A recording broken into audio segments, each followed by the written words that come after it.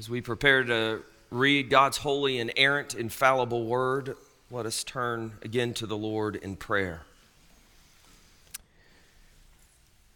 Gracious God, we do not live by bread alone, but by every word that comes from your mouth. And make us hungry for this your word, that it may nourish us today in the ways of eternal life. Through Jesus Christ, the bread of heaven, we pray. Amen. Our scripture reading this evening comes from Matthew's Gospel, chapter 26. I'll be reading verses 26 through 29, and then skipping forward, beginning again at verse 36 to verse 46. Hear the word of the Lord. It is written. Now, as they were eating, Jesus took bread, and after blessing it, broke it, and gave it to the disciples and said, "Take, eat. This is my body." And he took a cup, and when he had given thanks, he gave it to them, saying, Drink of it, all of you, for this is my blood of the covenant, which is poured out for many for the forgiveness of sins. I tell you, I will not drink again of this fruit of the vine until the day when I drink it new with you in my Father's kingdom. Then Jesus went out with them to a place called Gethsemane.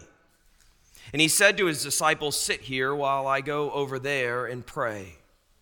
And taking with him Peter and the two sons of Zebedee, he began to be sorrowful and troubled. Then he said to them, "My soul is very sorrowful, even to death. Remain here and watch with me." And going a little farther, he fell on his face and prayed, saying, "My Father, if it be possible, let this cup pass from me. Nevertheless, not as I will, but as you will."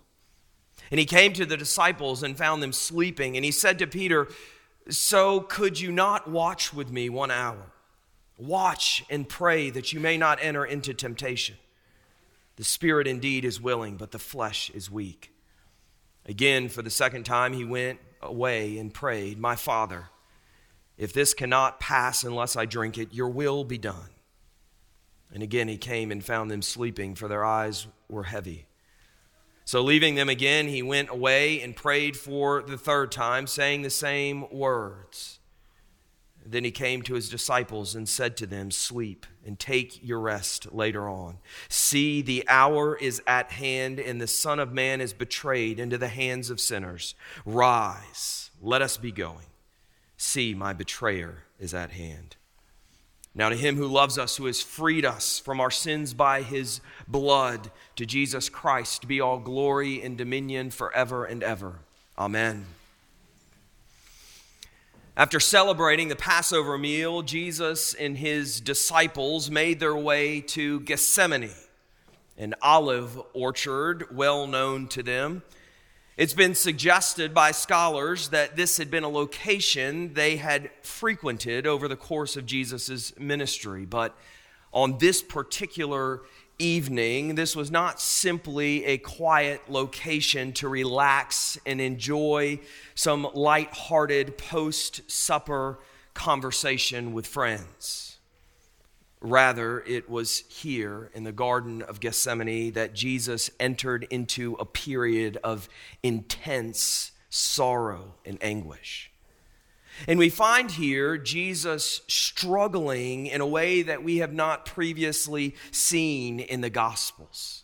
It isn't that Jesus never expressed sorrow. Jesus had wept over Jerusalem before he entered the city just a few days earlier, according to Luke's Gospel. He also wept at the death of his friend Lazarus. But what we find here in this garden is an altogether different sort of grief. As soon as they entered the garden, Jesus took Peter and James and John, the same 3 disciples who had accompanied him on the Mount of Transfiguration and been given a glimpse of his glory.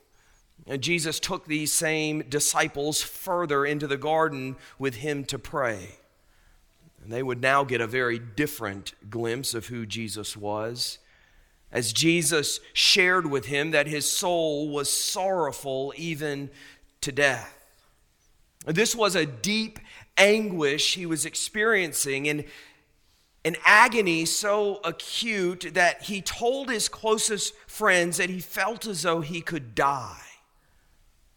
He expressed to them a grief so consuming that it felt as though life was being crushed right out of him. His heart was breaking with sorrow. And the prayers that he prayed in the midst of this grief were simple and straightforward, but they were also profound and were prayed with such an intensity that Luke's gospel tells us that Jesus began to sweat blood from his brow. But what was the source of this sorrow-causing trouble? Well, certainly at this point, Jesus was well aware of his impending death. He had been foretelling of his crucifixion, even at the Passover meal he had just shared with his disciples. In fact, he had redefined this meal by calling his disciples to continue to practice it as a remembrance of the sacrifice he would soon make for his people. And he knew that the type of death that he would face would be particularly gruesome. 10 chapters earlier in Matthew's gospel, Jesus mentioned the cross, telling his disciples that they must be prepared to carry their cross, and they understood exactly what this meant as a reference to this Roman form of execution. There's a reason why our English word that describes something that is intensely painful is excruciating. It's a word which is derived from the word crucify. The Romans had perfected the art of torturing someone to death in a manner that was particularly cruel and humiliating. It was intentionally slow and painful. Jesus knew what awaited him would be excruciating in the physical sense. So was this horror of the physical suffering and death that awaited him now pressing in on him? Was it the looming physical agony that was causing him so much distress here? It was, without a doubt, a terrifying prospect. And it must have been weighing heavily on his mind at that moment. But I think what happens in this garden is very revealing. And if we are willing to enter into this darkness with Jesus, then we will come to better understand and appreciate the depth and the nature of his suffering for us. And one of the first things that we notice is that Jesus separated himself from everyone, from his disciples as he went deeper into the garden to pray. He had taken a few of his most trusted friends, but even them he left. This is very telling. Jesus recognized that this burden that was before him was one that he must bear alone.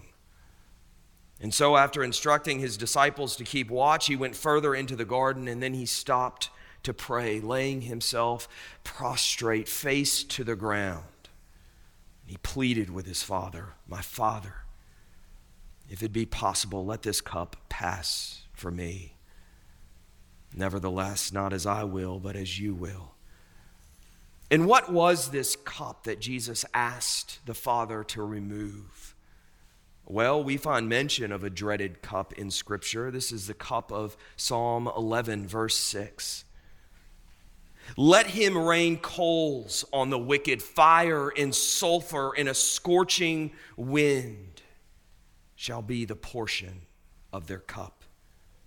This is the cup of horror and desolation mentioned in Ezekiel 23, verse 33.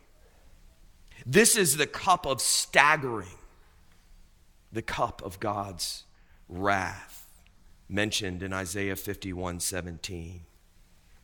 And the picture becomes clear here about what Jesus was dreading so much. It wasn't simply the physical agony of the cross, it was also the terrible thought of experiencing the wrath of God, his judgment against sin. This is the cup to which Jesus speaks. This is the cup about which he prays will be removed from him. You see, Jesus knew what he had been called to do. He was to offer himself as an atoning sacrifice, as a propitiation for sin. He was called to take our sins on himself and to bear the full penalty of God's wrath against these sins. And as he did this, he would experience the separation from God that is the result of sin. A holy God can have no part with sin. And this was an especially terrifying thought to Jesus, who had known no sin. He was sinless. He had lived in perfect obedience to his heavenly Father. And this meant that he had known nothing but intimacy with the Father. He had enjoyed perfect, unbroken communion with his Father, whom he loved, in whose presence there is fullness of joy and peace and life. But now he was becoming sin for the sake of redeeming his people. And not only was he going to have to bear the physical punishment for that sin in his death on the cross, but taking on sin and drinking the cup of God's wrath would mean experiencing a break in this fellowship with his Father. A break in the intimacy. The result of sin is death and hell. Separation from God. And even here in the garden, we are already seeing this playing out. Jesus' prayer expresses the intimacy between himself and his Father. Father is the name on his lips as he addresses God, but his pleading is met with silence. Unbearable silence. This was the terrifying prospect of the hours to come. It was this that he was agonizing over in the garden. This is why he dreaded drinking that cup. And if we thought that the suffering of Jesus only begins with his physical abuse, we're mistaken. His suffering was in full swing before ever someone took a swing at him. Already we find him here in deep agony. We find him here trembling before the horror of what he was facing. But who wouldn't have been trembling before this fate? If Jesus simply went to the cross with some sort of unemotional, mechanical stoicism, would we truly have a Savior we could relate to? If Jesus displayed some sort of automatic, thoughtless obedience, would we truly have a Savior who we could trust was fully human like us? Of course not. The natural human desire is to avoid suffering, especially of this magnitude. Jesus was looking for a way out here. He was asking his Father if there was some other way that his purposes could still be accomplished. He was asking if this really was God's will for him to suffer in this way. And perhaps that makes us uncomfortable to see Jesus so shaken, but we are reminded here that Jesus was fully human. Now, I don't want you to misunderstand what I'm saying. Even as Jesus, in his humanity, was in agony over the thought of the physical and spiritual consequence of taking our sins upon himself, we need to acknowledge that there was not a moment when Jesus was unwilling to accomplish the task the Father had placed before him. Even as he desired for there to be a way to avoid the cross, even as he made this desire known to his Father, Jesus affirmed through his prayers that it was his intention to follow God's will, despite the cost. It was God's will that he was after all along. But praise God that the gospel gives us a glimpse, a powerful glimpse of his humanity here. We can read these verses, we can witness the internal struggle that Jesus experienced.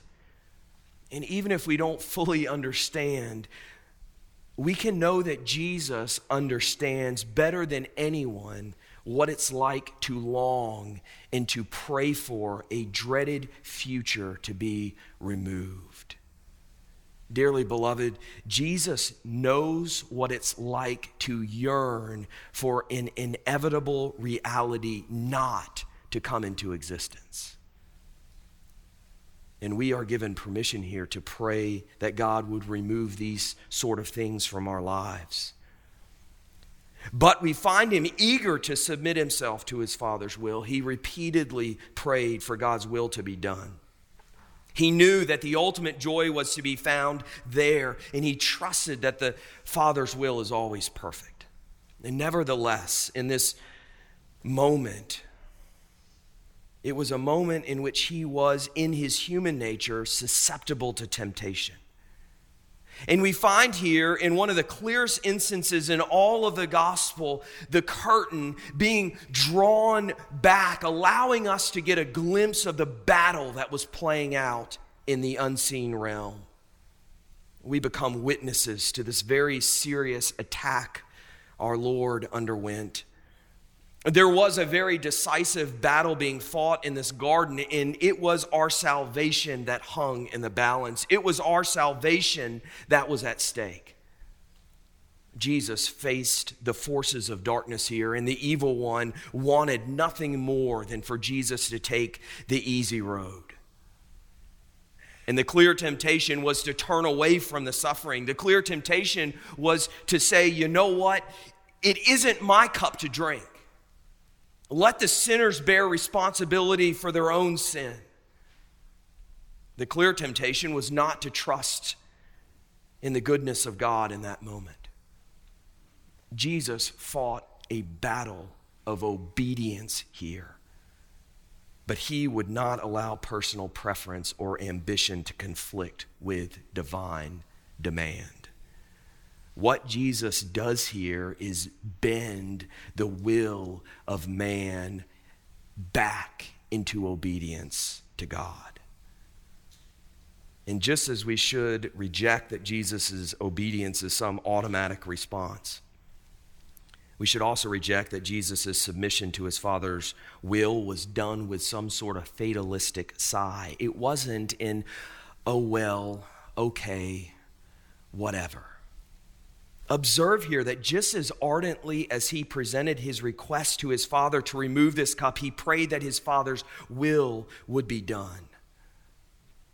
So what we see here is Jesus prevailing in spirit through prayer. What we see is Jesus bringing himself in his humanity into conformity and confirming in his heart his Father's will. Notice how Jesus' prayer changes from his first prayer to his second. In his second prayer, he no longer prayed, if it be possible, let this cup pass from me. Nevertheless, not as I will, but as you will. Now we find him praying, if this cannot pass unless I drink it, let your will be done. This time his request is stated in the negative. If this cannot pass. And Jesus no longer mentions his will. We see then that Jesus was coming to recognize that drinking this cup was in fact God's will for him, no matter how much agony it brought him. As the writer of Hebrews says, Jesus learned obedience from the things he suffered. We are seeing here something of what that means. And please don't miss the significance of where this is all playing out. Jesus is in a garden being tempted to doubt his heavenly Father's goodness. He is in a garden hearing that age-old nagging whisper, did God really say? Is this really God's will for you? Does God really intend good for you? It's not coincidence that where the first Adam failed in a garden, the second Adam was tempted and prevailed. It becomes apparent here that whereas the first Adam's disobedience in the garden brought ruin upon mankind, so the obedience of the last Adam in this garden was essential for man's salvation. As Charles Spurgeon said, Gethsemane supplies the medicine for the ills which followed upon the forbidden fruit of Eden. Adam's disobedience brought death and misery and disharmony. Jesus' obedience would bring life and joy and peace. And even though Jesus was tempted not to obey, he would prevail. And his resolve was renewed and strengthened through this time of prayer. His final words to his disciples before his arrest were, "Rise, let us be going." These are not the words of one who is seeking escape, but of one who is ready now to fight to the finish. Don't let it be lost on us tonight, though, that even as we see Jesus succeed in obedience, we are simultaneously given a picture of our frailty, our weakness through the disciples. As one commentator states, it has been well remarked that just at the time when Jesus was showing the victory of spirit over flesh, the disciples were manifesting the victory of flesh over spirit. Jesus took with him 3 who had explicitly expressed devotion to him. Peter had just spoken these words to Jesus as they made their way into the garden. "Though they all fall away because of you, I will never fall away." And Jesus responded by telling Peter that Peter would, in fact, deny him 3 times. And Peter countered, "Even if I must die with you, I would not deny you." But Peter cannot even keep watch as Jesus asked him to do. Jesus here weighed down with agony, and the disciples' eyes weighed down with sleep. Jesus instructs Peter to watch and pray that you may not enter into temptation. 3 times Peter failed here in the garden. And it's not coincidence that Peter would give in to temptation 3 times as he denied Jesus in the coming hours. There's a lesson here of our constant need for prayer in order that we have strength to prevail in our most difficult trials and to resist the fiercest temptations. As one commentator put it, a willing spirit is not enough. It must be supplemented by prevailing prayer. But dearly beloved, Jesus remained faithful to the end. And this serves to encourage us that even as we fail, our Lord does not. He will not forsake us. He went to the cross for our sake. He stood in our place. He took what was ours. Make no mistake, that cup is our cup. We deserve God's just punishment, but Jesus willingly drank it. He entered into the darkness. He entered into the agony for us and for our salvation. He drank this bitter cup. He drank it down to the last dregs. Jesus drank the cup of God's wrath dry in order that those who belong to him will never have to taste a drop of it. Jesus drank all of this cup in order that we might drink of another cup, the cup of salvation, the cup to which Jesus pointed when he instituted the Lord's Supper. Jesus is saying here in the garden, yes, Father, I will drink this cup. I will willingly drink this cup by your command, and I will drink all of it.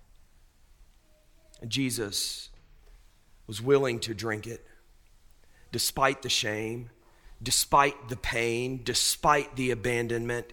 Jesus drank the cup of God's wrath in order that the cup of salvation might be for you and me full and overflowing. And so in this dark hour of Jesus' life, in this moment of deep agony, do you sense, dearly beloved, Do you sense the love that God has for you? Why was it that Jesus' plea to his Father that this cup might pass from him, why was it that it was met with silence? Because God so loved the world. There was no other way. Only one who was like us in every way could serve as our substitute. Only an unblemished sacrifice could be offered to atone for our sin. God willed to offer up his Son. God willed to take our punishment upon himself in order that our sins would be washed clean, in order that we might be redeemed. Jesus faced the total abandonment and absolute wrath from his Father on the cross because of God's love for us. And as we think about God's great love, consider this. Scripture tells us that Christ died for us while we were yet enemies. Jesus drank of that bitter cup, not for those who loved him, not for those who appreciated what he was doing, who were thankful for his sacrifice. Jesus drank that cup for those who had lived in defiance of him, who had hated him, who had opposed him. He was drinking that cup for those people. He was drinking it for the disciples who abandoned him and denied him, who even in Gethsemane lacked devotion for him. He was drinking it for the Roman soldiers who would beat and crucify him. He was drinking it for those who would stand at the foot of his cross and mock and heckle him. Think about this. Just a few days after his crucifixion, on the day of Pentecost, the Apostle Peter would stand up and preach where? In Jerusalem, the city where Jesus had been brutally murdered. And he called for those who had crucified the Lord Jesus to repent of their sin and to place their faith in him. And the book of Acts tells us that thousands did. These had been the same people who had insisted upon his death days earlier. They were his enemies. He died for them. In other words, he was drinking that cup for you and for me. Let that reality sit with you this evening. Join Jesus in the garden. Linger there. Watch and pray. And my prayer is that our Lord's sufferings would move you to love and obedience. That the kindness of our Lord would move you to lay down your lives before him and to follow him in faith. Let us pray. Heavenly Father, we thank you and we praise you that Jesus Christ willingly drank the cup of your wrath for us. We thank you for his saving death. We thank you that in him we are delivered from the power of sin and death. We thank you that he offers up himself as heavenly food for us, that we might be strengthened for eternal life even now. And grant that we might, feeding on Christ by faith, be fit for heaven and made holy as you are holy. For it's in the name of Jesus Christ and for his sake that we pray these things. Amen.